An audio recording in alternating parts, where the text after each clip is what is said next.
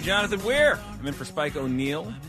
Thank you so much for joining me. I said this earlier, but I'm going to keep saying it. It is an absolute dream come true to be sitting here hosting a show on Cairo. It is, honestly, just to be on the air in Seattle, because I grew up a big dork and worshipped Fraser Crane. And that's all I wanted to be. But I wasn't smart enough to be a psychiatrist. I'm just dumb enough to be in radio in 2023. Hey, Matt, can I ask you something? Tell me if this is an insensitive question. I just heard the CBS News report about xylazine. Yeah. The horse tranquilizer that people are mixing with opioids and stuff like that. Mm-hmm. This has nothing to do with how tragic that is. It's awful that people are doing that, and addiction is obviously a plague in this country, and it's horrible. And hopefully these people get the treatment and help that they need. Why are there so many horse tranquilizers? I don't know, because I keep hearing stories all the time about horse tranquilizers. It's like the only animal that we ascribe the term, like we're all supposed to immediately know that must be a tough tranquilizer. They give it to horses, right? I guess it's just one of those things that signifies it's something that can knock out something heavy. Well, that's what I'm saying. I would take it more seriously if they said it was a bull tranquilizer.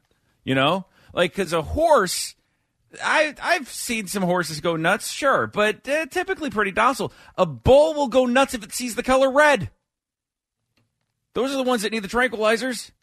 But you never hear any other animal, like, as a ratio to how strong the tranquilizer is. There's no monkey tranquilizer. There's the hippopotamus tranquilizer. Lemur tranquilizer. It's always horses. I'm just saying. Never rhino tranquilizer. Right. Shoot them directly, right in the eyes, steal their horn for an aphrodisiac. I'm not encouraging that. I'm just saying if you're going to do it, you need a tranquilizer. And you don't want to miss, because who wants to deal with an angry rhino? It's like shooting the devil in the back. That's right.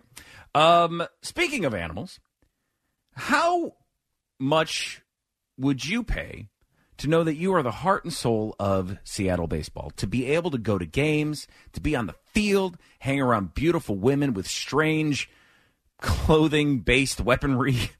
I'm talking about T-shirt guns.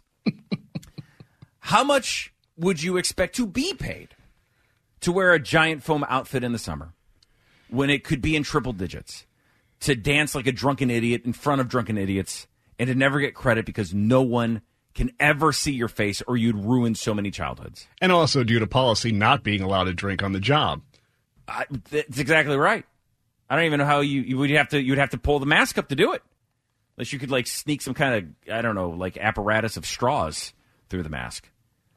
Ask that question because that is two distinct and separate descriptions of the same job. There is a job posting on Indeed.com for the Seattle area. You can look at it right now if you just go to Indeed.com and search for seasonal mascot performer. The job was posted by the Seattle Mariners Baseball Club. Currently, this job pays $30 an hour. The primary objective, as they described, is act as an ambassador of the club while performing for fans at Mariners home games, community events, and other club obligations. The mascot performer is responsible for engaging and entertaining fans while representing the Seattle Mariners. A great personality, reliability, and excellent physical shape are a must. We're seeking an animated person who can provide high energy to be the character each game at the Electric Factory. Okay. That is the job description. I think what I said earlier is a better job description, but it in no way sums up the incredible pressure of being a mascot.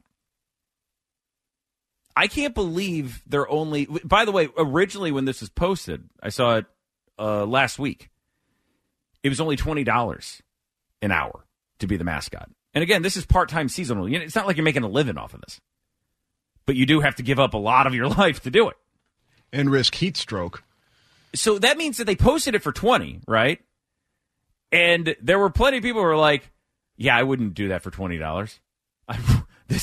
For some people, they think this would be a dream job. Like, if you're the Mariners, probably like, oh, we can probably post this for 10, but probably legally we can't. But we post it for 20. That's the bare minimum we can, and we're going to have lots of takers.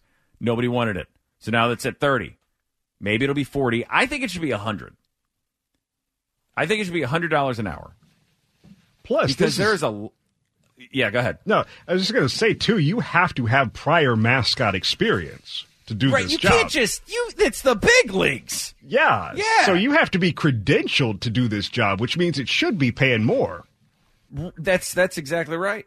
That's exactly right. It should be, you have to come in with your mascot pedigree. You can't just go from like the farm leagues or something like that to the big leagues. They don't let baseball players do that. They don't let mascots do that. That's a great point. It's a lot of pressure being a mascot. St. Louis Cardinals, obviously the baseball team there. The mascot for the St. Louis Cardinals is a dude named Fred Bird. And he's just what he is. He's just a Cardinal. He's just walking around, It's, by the way, can I just say it's a little weird that the Mariners mascot is a moose? I mean, I get it because it's the Pacific Northwest and there's the moose and everything, but I just don't think of moose as seafaring. I don't think I've ever seen a moose operating a boat. What would have been your choice for a Mariners mascot? Would you have chosen an actual mariner dressed up in his regalia from the olden days of sailing? God, no. Because people mascots are the worst, right? Like in Boston, they got Patriot Pat. That guy's creepy. Or in Pittsburgh, they have the Steeler Sam, I think is his name. Yeah. Creepy. No. You can't have a person. But you could at least have, like a duck. Like something. Like in a little sailor outfit. I don't know. When I was a kid, I was really excited. My mom took me to McDonald's because Fred Bird was going to be at McDonald's. Fred Bird, the mascot for the St. Louis Cardinals. And I was so excited. And we go to McDonald's. I'm like 5 years old. And we wait there, and we wait there, and we wait there. Fred Bird is late. We're about to leave. And Fred Bird shows up. And it's not just me that was sitting there waiting for him. It was me and like 12 other kids. He shows up, and we just mob him. We run up. Fred Bird, oh my God! Run up to him. And he's great. The guy is delightful. I mean, he can't talk, which is kind of what's creepy about mascots, let's be honest. Though it might be creepier if they did talk. Like, hey, kids, go sit down. I'll be with you in a second. And he's in a big foam outfit. That would be a little weird. A little bit. But, he's awesome. He's doing little dances and stuff like that. Well, Fred Bird did this thing that they don't do anymore. But he did this thing where he would beak children. And what that meant was he would bend over and envelop your head in his big foam beak. So you would basically go inside of his mouth. And then your parents would take a picture. And it was the 80s, so this was fine. He did it to a bunch of the other kids. I came up to him last. And I go up. My mom is like ready to take the picture. Fred Bird bends over to beak me, and when he does, the dude inside of the Fred Bird costume goes on my head, in my face, all over the top of my body. I contracted avian flu. I got bird flu from Fred Bird. And by the way, Fred Bird was definitely a smoker. I'm just going to say that right now. But yeah, he had a little bit of lung butter, and it came out right on top of my head. And that's what I'm saying. $30 an hour is not enough to be Mariner Moose, like Indeed.com or the Mariners think that you should. It needs to be more than that because that destroyed my childhood. You should be paid more for that kind of pressure to hold in a cough, or you could, ruin a kid's childhood. When I was a little bit older, so about 10 years later, I was 15 years old, and I was working at a frozen custard place in Belleville, Illinois, the town I grew up in. And I was terrible at my job. I only had it because the people who worked at the frozen custard stand were really hot girls. And I thought if I worked there, then somehow, I don't know, we would be coworkers, and then somehow I would just be dating them. Like, I had no game except for I was like, if I'm in the proximity of these girls, somehow something good might happen. It never did. And in fact, something more humiliating than just being rejected happened. They were like, you are terrible at your job, but we don't want to fire you. You're a nice kid. So we have this outfit in the back. It's called Petey the Penguin. We want you to put Petey the Penguin on. And yes, we know it's 105 degrees outside in August. But put on the Petey the Penguin outfit, go outside, and dance for the people. And again, I was fine with the humiliation of this and thought, well, maybe if I do this, somehow girls will like me. That's most of the reason any teenage boy does something stupid. That's the thought behind it. Well, maybe if I do this, girls will like me. So I did. I went and I put the Petey the Penguin outfit on. And 3 of my friends, because, by the way, this place was across the school from the high school, 3 of my friends who were on the wrestling team came over and saw me, didn't know it was me in the costume, and kicked me down a hill. This was not the dream gig. It was not, but I'm telling you right now, the humiliation I suffered was not worth $30 an hour. I wasn't getting paid. I was probably getting $5.75. So what is your price per hour for humiliation? For humiliation, well, let me check what my last paycheck was, and I'll get back to you. But yeah, it's a tough job being a mascot. It's not fair to the people who want to do this job if you're like, oh, we're going to lowball you. Here's a little game I want to play with you, Matt. It's called Indeed Price is Right. Okay? All right. So Mariner Moose is $30 an hour to be Mariner Moose. Again, seems low, seems like a mistake, but whatever. I'm going to give you a job, the title of a job, and I'll even, if you need me to, I can read the primary duties. And then you tell me how much you think that person makes a year. Okay? All right. Pretty simple. First one, veterinary acupuncturist. So this is somebody who, when your chinchilla is really stressed out, you take it to the veterinary acupuncturist and they just jam needles into it until it stops being so stressed out. I don't see any possible ways that could go wrong. Can't backfire at all. If you want the description, it says acupuncture can be used to treat animals just as it is used to heal humans. As a veterinary acupuncturist, you would use a non-surgical and non-drug approach to treat an animal. You would use needles, tools, and techniques such as massages, blood-moving approaches. You know what your problem is? You're stressed out. I'm just going to move your blood around a little bit. How do you like that? Frequency approaches and polarity devices. The job requires you to have training and certification in acupuncture. A love for animals is also important for succeeding in the role. I disagree. I think that if your job is to stab animals with tiny needles, I think you should not love animals. You should actually probably hate them.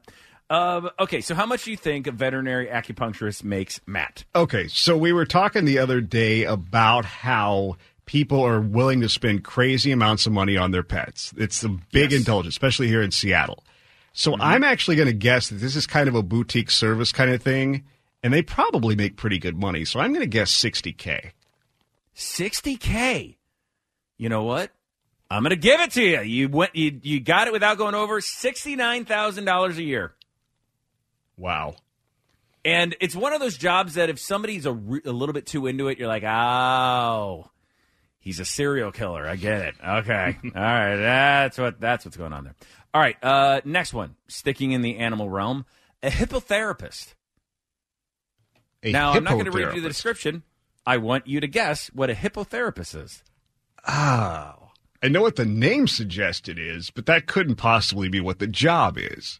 I know what you're thinking. You're thinking it's a guy who right, he's a hippopotamus specialist. But I'm certain that is not the case, so I'm going to need some description there. Well, it all started when my mother overturned a boat filled with a bunch of tourists and ate them all in front of me, and she didn't share any with me, Doc.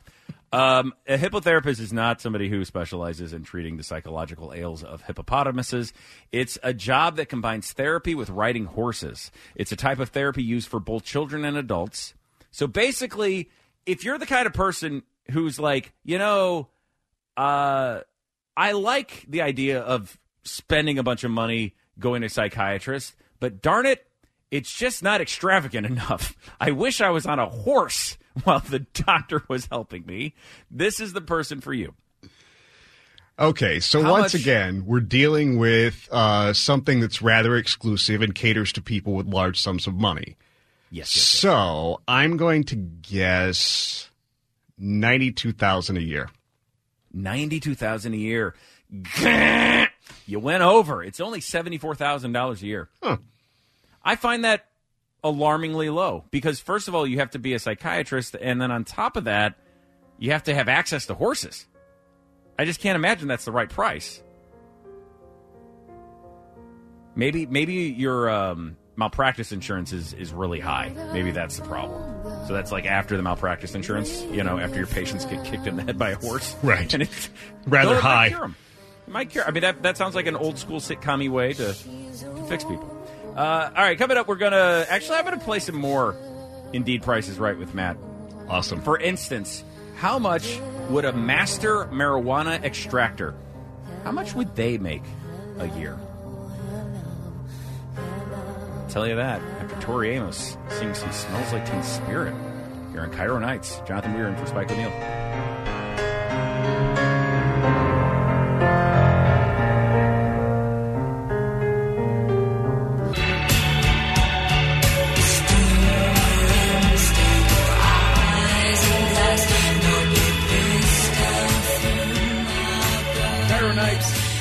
We're in for Spike O'Neill. Thanks so much for joining us. Happy Wednesday, everybody.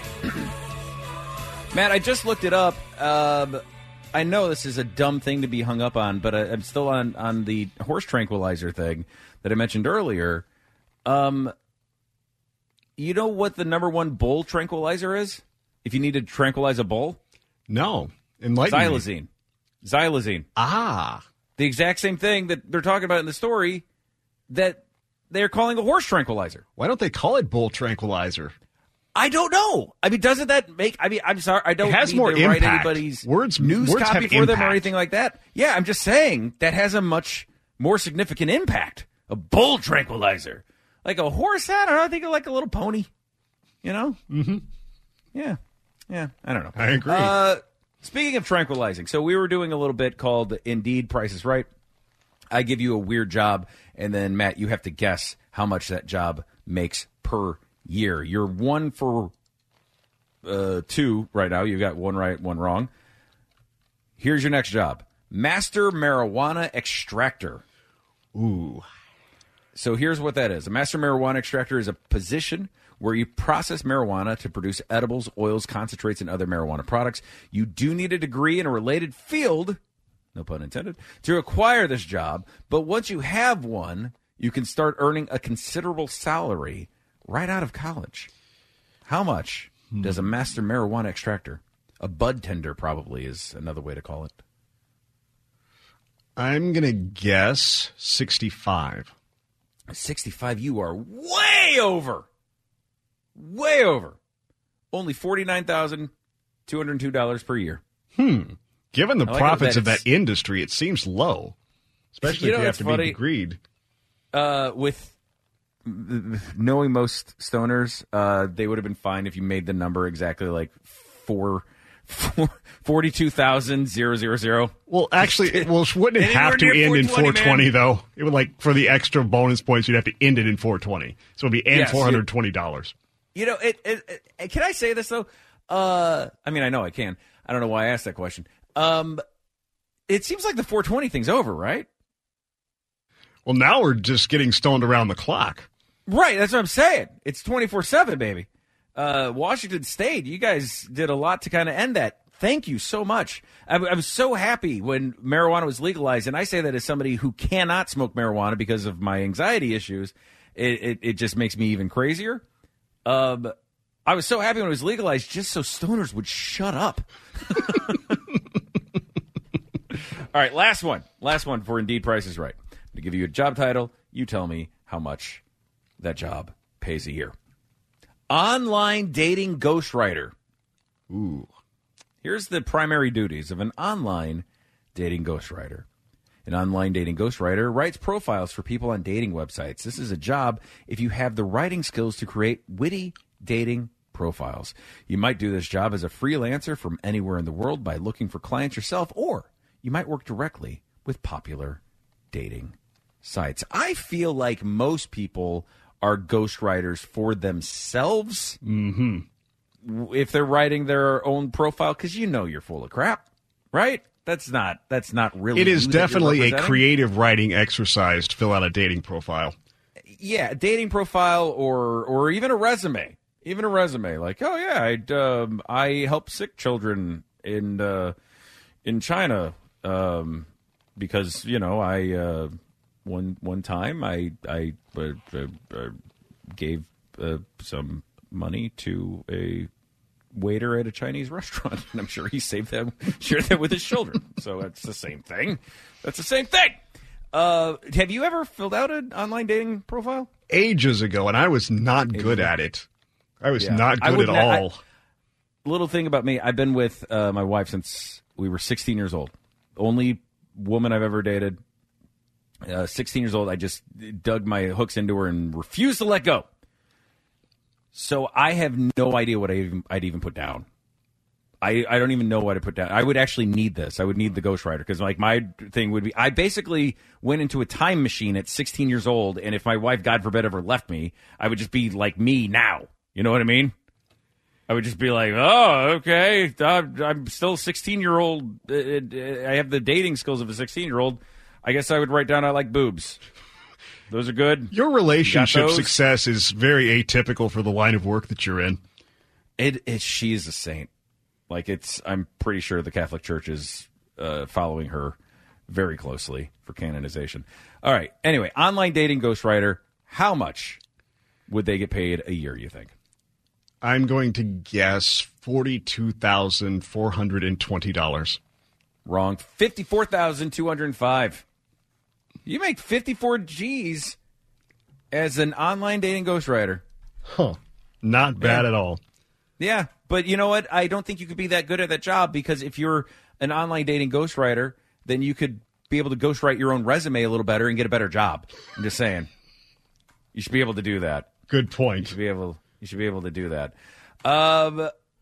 Let's see. Let's talk about this real quick. What are 8 things that an average American does?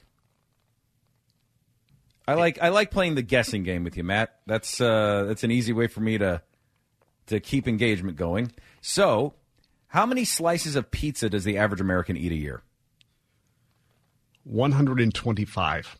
46. Because people, Matt, are liars. There's no way that the average American in this survey actually eats 46 slices of pizza a year. I would maybe say in 6 months. Your number was much more accurate. Because that's only, what? Let's do the math. 46 is only 4 slices a month. Or yeah, right? That doesn't even sound realistic to me. I couldn't even cut down my pizza habit to 4 slices a month. I'll Ridiculous. polish that off on the way home from Little Caesars. Exactly. Yeah. And 75% said they eat less pizza than that. Sure you do. All right. How many books does the average American say they read a year? And by the way, I just realized this is a fun exercise in seeing how many people are freaking liars. All right. So how many books does the average American say they read a year? 20. See, you're over-guessing because you're like, oh, they're lying. Yes, I'm thinking that they're lying about this because they want to appear smart. Just like everybody listens to NPR for hours a day. Do they like NPR, listening to NPR? You're listening to that right now. The average American says they read 12 to 13 books a year. Nah. No. Nah. Nobody No. I know. No. Nobody. Well, it depends on what you mean by reading. Because I can see maybe if you add in audiobooks, then that number might be closer to 10. But there's no way it's 12 to 13. Yeah. Most people I talk to haven't read a news story. Probably don't even read that many, articles a year. To come up to 12, you'd only have to read a book a month, and most people I know don't. Yeah. All right. How many times does the average American use the bathroom a day? 3. 7. 7? 7 times a day. Really? Are you people okay? Are you going to be all right? Maybe they need some acupuncture for that. Maybe that's what they're doing. They're going to get the needles out. All right. We'll have more Cairo Nights. Jonathan Weir in for Spike O'Neill. Coming up. Nothing to go, nowhere away to lead. I got a head full of drought down here, so far off losing out round here. Dear, I feel we're facing a problem. Cairo Nights. Jonathan Weir filling in for Spike O'Neill. Happy Wednesday, everybody. Thanks so much for joining us and sticking with it tonight. Though it's a weird voice coming at you, unfamiliar. I get it. So, Matt, I want to do a little thing here called Agree or Disagree. I am going to just read a shower thought. It's from Reddit. They just have this little subreddit where people post what they think are clever things. And then we'll talk about whether or not these things are agreeable or disagreeable, whether these things are true or not. Okay? All right. So here's the first one. Chat in a Bart says 99% of what your body does, it does itself. Your body actually trusts you with very little. Agree. I agree, and I got to tell you, that's actually a pretty satisfying shower thought for somebody who has control issues like I do, because it's kind of a nice idea to think, yeah, my body's just going to do what it does. I could try to influence it positively as best I can, but for the most part, I'm just a ghost in the machine here. I'm just a passenger in a shell, right? Yes, there is something comforting to that idea that there's only so much you can do, so you don't need to obsess about it too much. That is a comfort. I found this weird spot on my tongue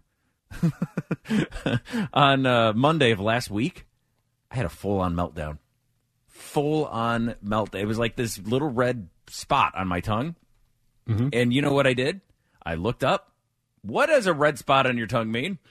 That is never a good idea. You know what it means, Matt? You know what it means, don't you? You're going to die. Oh, slowly and painfully. Yeah, with my tongue like bifurcated in half and removed, and I wouldn't be able to do radio anymore or even podcasting, and I'd have to learn sign language, and I was convinced of this. My body cleared it up. It's all gone. It's fine. It was nothing. All right, next one. Agree or disagree? This is a really good one. Movies based on video games are finally starting to get good because the people who grew up playing them are old enough to be directing, writing, and acting in them. Agree or disagree? Disagree. I disagree, too. I don't know what your reasons are, but here's mine. It's not that movies... It's not that movies are based on video games have gotten better because of the people growing up, blah, blah, blah. It's because video games got better. Because video games have a plot. When they tried to make the Mario Brothers movie, Mario was just a plumber jumping around on mushrooms trying to save a princess from a dragon. There's not much plot there. You can see that any day of the week in Seattle. Except for the sky's too blue. It's always gray and cloudy in Seattle, from what I understand. But yeah, it's The Last of Us on HBO. It's a great show. It's based on the plot of the video game. So that's why I disagree. Why do you disagree? I disagree because I'm cynical of things that are adaptations of other things in general. So I don't think that necessarily that things that are adapted for the big screen from a video game are going to be much better at any point in human history, regardless of who's making the movie. So that's just my jaded cynicism. Wow. So you're like, if it existed in one medium, it can't exist in another medium? I'm saying it can exist, but it's more difficult. So the bar is really high to adapt something that was a great video game into an actually good movie. What about a book to a movie? Really? Like, you don't think like The Green Mile, Stephen King? No, well, it's great, but I'm saying I don't think it's easy. I don't think it's commonly done. I'm not saying you can't do it. I'm saying it's rarely done. Okay. All right. Fair enough. Next one. Agree or disagree? Every person born in 1999 is in a race to be the last human alive born in the 20th century. Disagree. Well, no, I don't actually. I think that that's just a fact. I don't know that they considered it a race, but, you know, at some point, it could be in the 2100s. We don't know. It actually would have to be. I'm sure some people born in 1999 will live to be over 100 years. But who thinks one about of them that? will be the last person to be born in the 19th century. Well, I thought this question assumed, or this statement assumed that people were consciously thinking about it. Not that it's just something that would happen. I don't think most people are going to think about that. You don't think there's somebody like, oh, I can't. I looked up who was born the same day as me. Yes, I don't think anyone obsesses over that. All the broccoli. I'm exercising every day just so Joseph Gustafson doesn't have the last laugh. I get it. All right. This is that was a statement. There we go. That was to all the Joseph Gustafsons out there. I apologize sincerely. I hope you don't die anytime soon. We are going to talk coming up about a bunch of news stories. We've been pretty news light the last hour. It's time to talk about UFOs. It's time to talk about AI. It's time to talk about school lunches. And what is your capacity for forgiveness? Could you forgive somebody who tried to kill you? Talking about that. It's about 13 minutes. Cairo Nights, Jonathan Weir, and for Spike O'Neill.